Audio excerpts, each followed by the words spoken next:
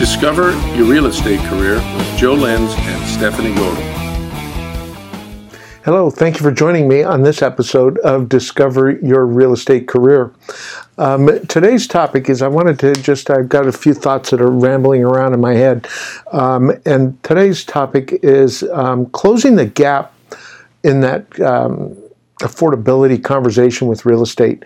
Especially here in Orange County, California. The other day, my wife and I were in an area and we were surrounded by rental properties and apartment buildings and newer apartment buildings. And the other thing I noticed was, just a lot of fancy cars.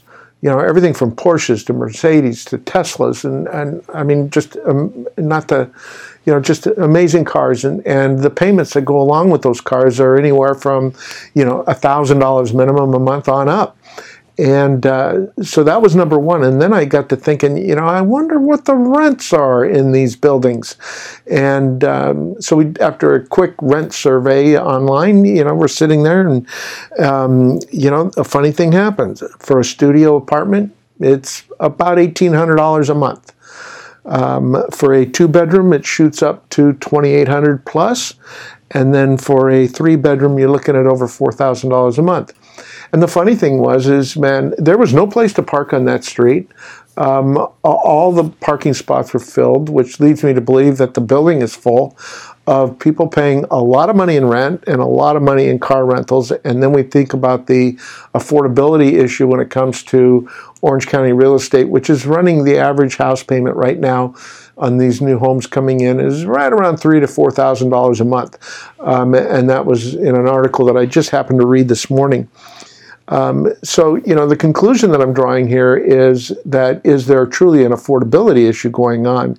The other thing that I've been thinking about as things are rattling around in this brain of mine is that, maybe California, Orange County, metro area has been undervalued all these years. And that's something else we need to think about. And, are we now becoming of value? And after all, it's just not the real estate community that sets pricing. That's not how it goes. Buyers and sellers establish that. And buyers and sellers have been really active. And they've established a new value system for Orange County real estate in particular. And that's really where I'm focused on right now.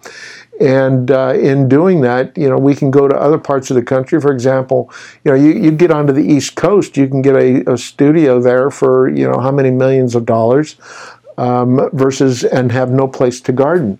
Out here, you can buy a home and get a garden and, you plant your tomatoes and do all of that. So I think that, is there true value in Orange County real estate, in real estate in general?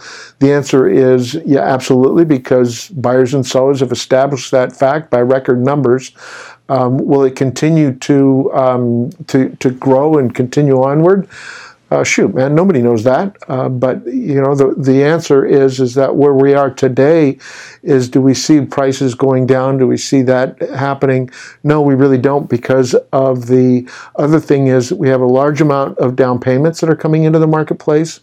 Currently, 51% of the purchases right now are still cash transactions, and then the other thing is that it takes work to qualify for a loan. So there's no magic money out there to really cause something of for prices to really escalate downward. So I think that maybe, just maybe, we've been totally undervalued all these years, and we're now coming into what total value or true value is for real estate in this area. And the one thing that we need to do is pay attention to that and pay attention to what buyers see of value, and they obviously see a ton of value. So some food for thought for you. I thought that you'd be interested in hearing that and that point of view, and putting the positive thoughts in your head and keeping those things going along the way. So again, thanks for joining us on this episode, and charge on. Thanks for listening. If you enjoyed this podcast, please subscribe and then share it with someone you think will benefit from it.